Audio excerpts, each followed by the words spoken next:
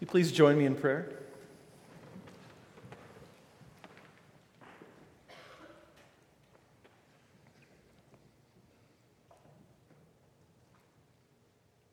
Father, what a beautiful and privileged declaration that is ours, that you love us with a furious, unrelenting, unreasonable love. Father God, teach us what it means to live loved, to live as though we have nothing left to prove, to live as though we have already received all that is the size and the scope and the immensity of your love. Father, what a gift to be called your children. May we look like you. And as we open your word together, will you continue to refine that process within us? In Jesus' name we pray. Amen. This past Sunday night at our house, we were eating leftovers. Whatever was left in the house, it's time to go on Sunday night. We don't feel like spending a whole lot of time cooking, so sandwiches, some leftover pizza, it all comes out on the table. Now, my 8-year-old son is a particular fan of sandwiches, but he's very particular about his sandwiches, and they need to be constructed in just the right way. For example, meat needs to be placed on the sandwich before the cheese. He was upset that his sandwich was not constructed in the appropriate manner and got very upset at my wife at this moment in time. Without wanting to cause a scene, she goes along with the ride, gives him what he wants, but this time he has realized that there is butter on this sandwich and he does not like butter on his sandwiches, and now we've escalated this whole thing to an entirely new level. Emotions start coming in, tears are coming over butter, meat, and cheese. It escalates to the point where he needs to be removed from the situation and is in his room. I can hear the volume of emotion coming out of him. Something deep inside of his soul has been violated in this sandwich exchange. And by the time I get into his room, he is curled up by the wall and the floor. And what you can hear is, "You don't love me."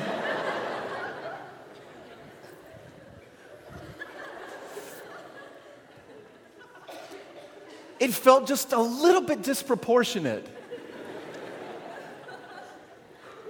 "You don't love me." Dude, it was meat and cheese, man. Come on. Eventually, this all ended, and he did eventually, just in time for maybe a book before bedtime, come down from his tree that he had climbed. In the meantime, what he missed out on was a great family dinner. He missed out on a lot of time back and forth, and I think some of his siblings even got to experience media time, which was the ultimate in our home, and he missed out on all of this. Self-absorbed and consumed in his own little world of not getting exactly what he wanted, how he wanted it, he was missing out. And the best things of our day were passing him by. What a tragedy. And then I realized as I fell asleep that night, processing this whole moment with the Lord, that how often in my own life do I look like that? And I am my own little Judah. I have these moments too, where I'm so self-absorbed with whatever little problem is going on in my world that in perspective, in the scheme of things, probably doesn't look a whole lot different than a little kid banging their head against the wall. And somehow in the middle of that, I always assume that because there's some trouble in my life that God must not be loving me quite as much. Do you not see me? Can you not see that this is a problem? Sovereignty. If you saw everything, you'd see how big of a deal this is, and I've already explained to you the situation you need to create in order to make it happen, and I'm not that different. But this isn't new to the human condition. We've been doing this for a very long time. Reading the prophet Jonah this week, he's kind of the pouting prophet, isn't he? As the story ends and he's so angry I could die, he says, missing out on what's all taking place around him. And I want to unpack a little bit of that with you this morning, as we move forward in this series that the prophets still speak. What is it that we're supposed to get out of this book of Jonah? Because it's a weird book, and it's not like the other prophets. Not only is it simply an oracle against another nation or for another nation, but the prophecy part of it is so small, and the book is not really about the content of the prophecy that Jonah delivers, but it's more about the content of his character and how it is being refined. From our earliest ages, we learn this story, and the significance in the apex is what's taking place inside of the whale, but the story within the story is what's really taking place inside of Jonah. And how much is he not an example, a parable, to describe Israel as a whole, and me, and my 8-year-old son? The book of Jonah is kind of more of a character sketch than it is a prophecy. In fact, nowhere in the book is Jonah even actually described as a prophet. And he's not a very good one. And most of the time, he's not even a very good person.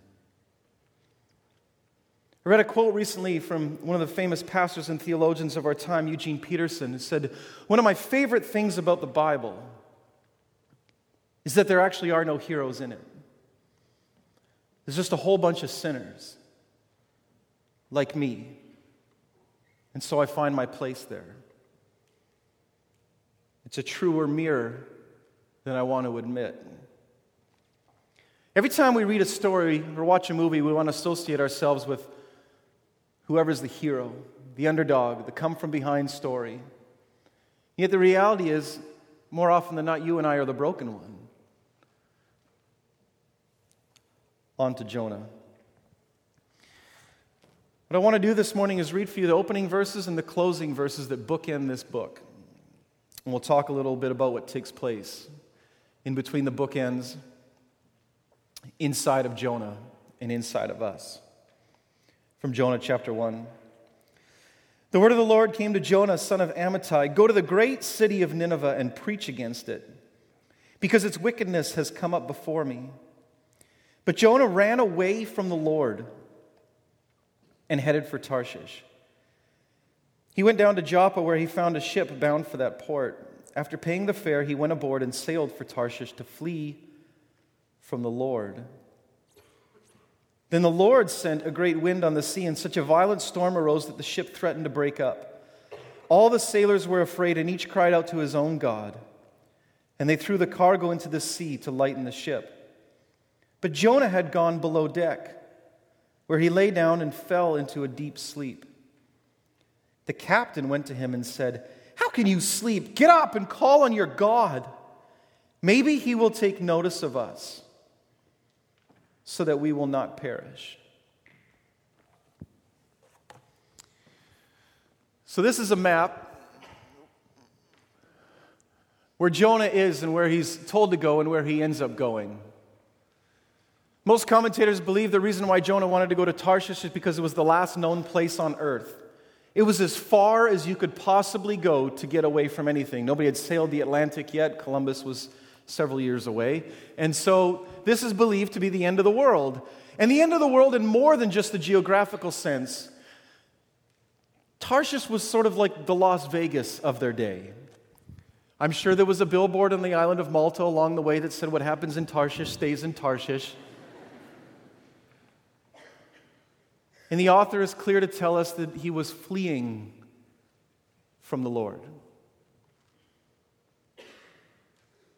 And then there's Nineveh, this place that he's asked to go to. It's still a trek. It's a 550-mile journey. But he doesn't want to go. He doesn't want to go because the Israelites hate the Assyrians. They hate the Ninevites. They hate its king. The prophets, if nothing else, are all about the justice of God. God, if there was justice within you, you would smite these people.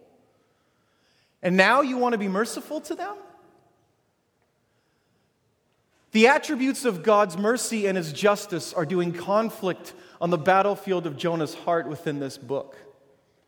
And he's having a hard time reconciling God's justice with His mercy. See, it's God's mercy within the story that is pursuing Jonah. The great hound of heaven will not leave him alone. He will cause calamity to bring about the sea. He will raise up fish from the deep to swallow him. He will raise up plants. He will cause an east wind to blow. He will use all powers in creation, naturally and supernaturally, as the great hound of heaven to pursue Jonah. So as the recipient of God's mercy, Jonah never has a problem with it, and neither do we. But it's God's justice that we want for other people and never for ourselves. Jonah wants to pick and choose, and so do we. God, give that guy your justice, but I'll take your mercy, please. And this conflict is waging inside of Jonah as he's got to decide, and he's got to go to these people that he absolutely can't stand, that throughout history have committed atrocities against Israel and are about to do so again. The funny thing is, if you look at the place historically, our best guess is that where Nineveh actually was, archaeologically, today stands at the epicenter of a new Islamic caliphate, ISIL. And I wonder inside of us if we would have the same torment going on inside. If some evangelist from our country was called to go there in the midst of all the hatred and anger and beheading and conflict between nations and religions that is all taking place here, if some evangelist from this country went, spoke an 8-word sermon in that setting, and the leader said, "That's it, we're cut to the heart. Sorry about the beheadings and all that stuff. We're going to come before the Lord." There would be a part inside of us, too, that would say, No, God, I don't want your mercy. I want your justice right now. Jonah's not a freak, and he's not an abnormality. He is us. And this story is closer to our own than we ever want to admit. And it's funny that everybody else around Jonah seems to respond better to God than he does. The mariners, the sailors at the beginning of the story, they respond. But I love that line in verse 6, maybe he will take notice of us. They too have a paradigm that sees the world the exact same way that the American dream does. There's trouble going on? This must be what we need to eliminate in life. This must be in opposition to God's plan, because if God loved us, I would not experience trouble. So whatever storm is taking place outside of the control of your God, they surely must not be associated together, right? That we have separate gods for these things, and maybe they're just clashing on the platform of our little boat right now. But we often assume the same thing. But here's the problem with that paradigm. God's greatest goal for your life is not that it would be easy. His goal for you is that you would be His. In this story, the storm is not the antithesis or the absence of God's love. It is the evidence of God's love. Maybe He will take notice of us. Oh, the irony. The storm exists because He is taking notice of you. It is a gift. It is an act of mercy. He is not trying to give you an easy life. He's trying to give you a life that is found in Him. In this sense, the American dream and the prophetic imagination will always be diametrically opposed to one another, and you have to know this. Any goals or assumptions on our part that God is abandoning us whenever things become difficult are not of God, are not of gospel, are not the path of discipleship that Christ has called us to. A prophetic imagination understands and knows that in suffering and in all of these places, God's love is found, and in the clarity of God's love is often found in ways that it can't when things go well. The storm is not the evidence that God is not with them. The storm is God's hand with them, redirecting them. The great hound of heaven will chase Jonah down, and he will create a storm over the Mediterranean Sea if that's what it takes. He'll create a supernatural act with one of his creatures to come up and gobble him up and vomit him back out if that's what it takes. He'll cause plants to grow up in a day and then wither them down in order to teach him a lesson if that's what it takes. But Jonah is the recipient of God's mercy again and again and again and again, and the great hound of heaven will not relent. It's this weird prophetic book. Jonah receives mercy and deliverance, but doesn't want it for anybody else. See, our selfishness when we pursue these things causes us to miss out. If our own goals are ease and comfort, we will miss out on the best things that God is doing in this world. I am reminded time and time again, week in and week out, when I continue to call friends in the middle of the Ebola crisis in West Africa, and they continue to tell me the church is advancing like never before, and I hear this cheery voice on the other end of the line explaining to me that more people are coming to Christ in the midst of this. It's almost like this whole crucifixion, redemption, resurrection model is meant to be replayed over and over and over again, that it gives life, not just in the person of Christ, but within us. And when he said that this pattern must be repeated within each one of us, that it still holds. God can use even the worst things of this world to bring about his kingdom. Nothing is beyond his sovereign grip. That's part of the story of Jonah. And the book closes. Jonah went out and sat down in a place east of the city. There he made himself a shelter, sat in its shade, and waited to see what would happen to the city. Then the Lord God provided a gourd and made it grow up over Jonah to give shade for his head to ease his discomfort. And Jonah was very happy about the gourd. But at dawn the next day, God provided a worm which chewed the gourd so that it withered. When the sun rose, God provided a scorching east wind, and the sun blazed on Jonah's head so that he grew faint. He wanted to die and said, "It would be better for me to die than to live." But God said to Jonah, "Is it right for you to be angry about the gourd?" "It is," he said, "and I'm so angry I wish I were dead." "You don't love me." But the Lord said, "You have been concerned about this gourd, though you did not tend it or make it grow. It sprang up overnight and died overnight. And should I not have concern for the great city Nineveh, in which there are more than 120,000 people who cannot tell their right hand from their left, and also many animals?" Jonah's inability to submit himself to the mercy of God and want it for others, to not differentiate between wanting to choose between the attributes of God that are for you and for somebody else. Because he can't do this, consider where he ends up at the end of this story. Not only is he suicidal, he's missed out on the fact and the joy of being able to celebrate that he is the greatest evangelist the world has ever known. An 8-word sermon, and 120,000 people, including one of the most powerful men in the world, break under its weight. And I question whether or not his heart was even in it when he gave the message, because it doesn't sound like it. That he didn't want the result that came. So what did that sermon sound like? I mean, did he practice these 8 words beforehand? Did he have some great Shakespearean voice that he took on so it would be, just incredible from the pulpit? 40 more days and Nineveh will be overthrown. It seems like, reading between the lines in the story, that he probably showed up and was kind of like, 40 more days and Nineveh will be overthrown. Because his heart doesn't sound like it was in it.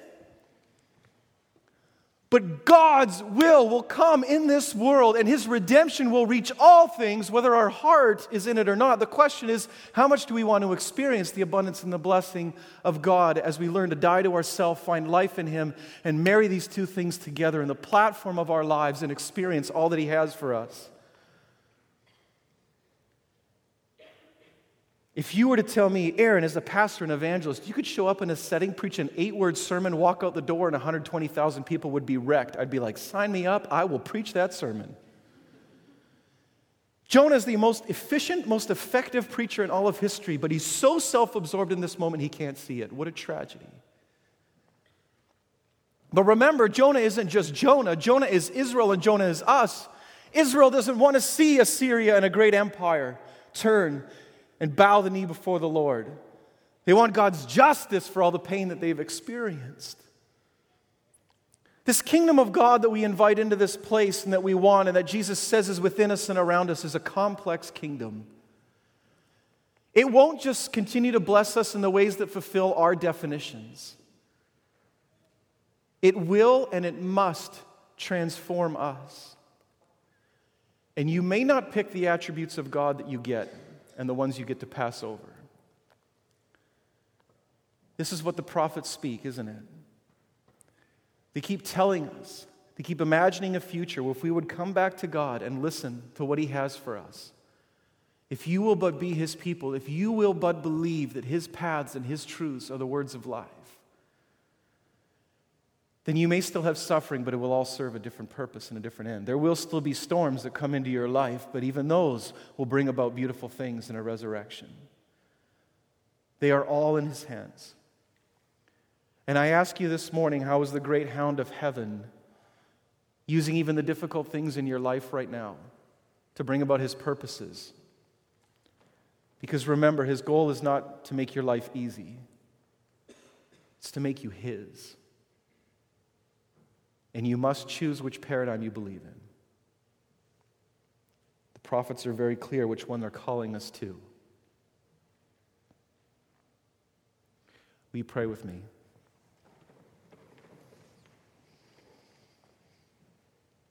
Father, like Jonah, our obedience is often reluctant. And so are our hearts. Father, we pray that our hearts would be receptive to your mercy and in all the ways that you are pursuing us and asking the next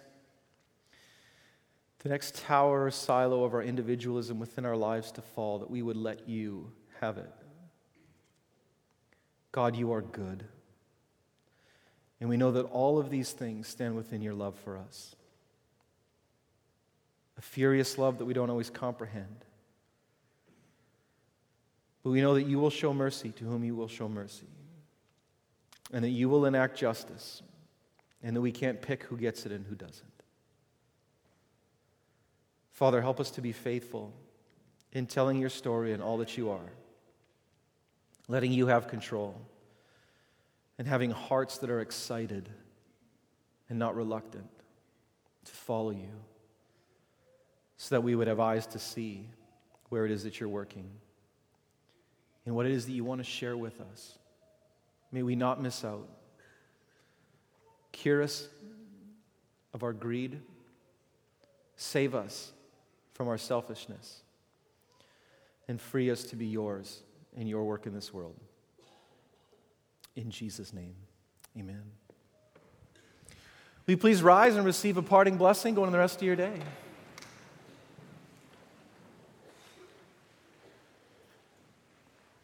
Children of the great and living God, of Jonah, of Israel, of Nineveh, and of all the earth, your God loves you with a furious love. He will come after you in ways you've never even imagined, and the great hound of heaven will chase you down in every corner of your heart. May you be his tool in this world. May you receive his love freely. May you go in his name. May you speak what he asks you to speak, be who he asks you to be, and go forth as the object of his affection. Amen.